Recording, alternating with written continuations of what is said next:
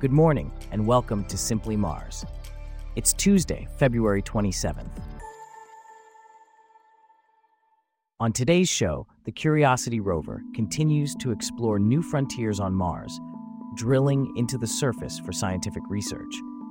In addition, scientists have made a shocking discovery that Mars may have once held a significant amount of water. Plus, stay tuned for more exciting news from the Red Planet. This coverage and more, up next.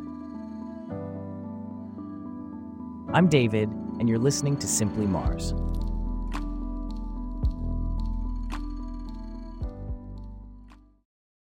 We start off with the allure of the red Martian skies, a fascination that recently took a tangible form as NASA's Curiosity rover embarked on a new chapter of exploration at the Mineral King site on Mars. The rover's mission is to drill, analyze, and study the Martian surface and atmosphere, providing insights into the planet's past climate, habitability, and geological processes. Here to discuss this further is Michael, a correspondent for Simply Mars. Can you tell us more about the challenges the team faced during this mission? Indeed, the task at hand was anything but simple. The team on Earth had to navigate Curiosity through the challenges of drilling at Mineral King, a site marked by its unique geological features. Despite hurdles, including shallow drill holes and data transmission delays exacerbated by Earth's weather conditions, optimism prevails. The successful sample collection and analysis remind us of past victories, such as the findings at the Edinburgh drill site. What kind of activities did the rover undertake over the weekend? The weekend was bustling with activity as Curiosity drilled into the Martian surface, documented the composition and texture of various rocks, and conducted atmospheric observations.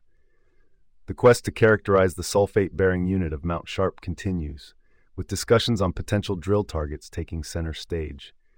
Additionally, the rover's exploration shed light on the formation of the Gittes-Vallis Channel, offering clues to Mars's dynamic environmental history.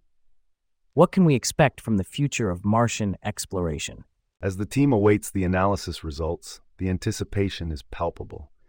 These findings will not only enrich our understanding of Mars, but also guide future sampling activities. The ongoing mission of Curiosity is a testament to human curiosity and our relentless pursuit of knowledge. With each sample analyzed and every rock studied, we unravel the mysteries of Mars, inching closer to answering the age-old question, was the red planet ever habitable? Michael, thanks for taking us on that fascinating journey. Speaking of journeys, let's travel back in time to when Mars, the red planet, was a world gushing with water. Aerial views of the Jezero crater on Mars reveal signs of rivers, streams, and a great lake, suggesting that water once poured into this basin. Some 3 billion years ago, a vast ocean may have even blanketed a large part of the planet. But the question remains, how much water did Mars once have? New research suggests that the amount of water proportionally on Mars could have rivaled ocean-covered Earth.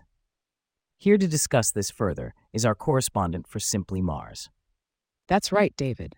This new research, co-authored by Bruce Jakosky, a planetary geologist at the University of Colorado Boulder and principal investigator for NASA's Mars Atmosphere and Volatile Evolution mission, suggests that Mars once had a lot of water.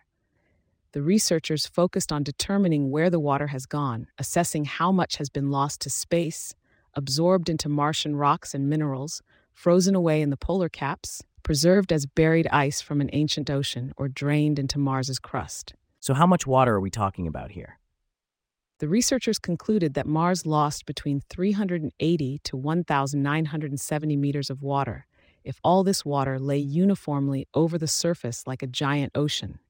This measurement is called a global equivalent layer. However, there's a sizable unknown, which is how much water is now filling the pore space in Mars' crust. It could be a huge amount, up to 1,000 meters. How does this compare to the amount of water on Earth? If we took all the water on Earth and in Earth's crust and scaled it proportionally to Mars' size and mass, this global layer of water would be about 1,400 meters thick on Mars. So Mars may have once held Earth-like volumes of water, perhaps less, or perhaps even more. What does this mean for the possibility of life on Mars? Well, water is a necessary ingredient to support life. Having that much water would make Mars habitable.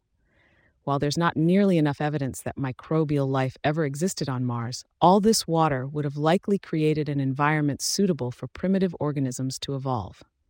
Martian missions, like NASA's Perseverance rover, are continuing to scour this distant desert for hints of past life.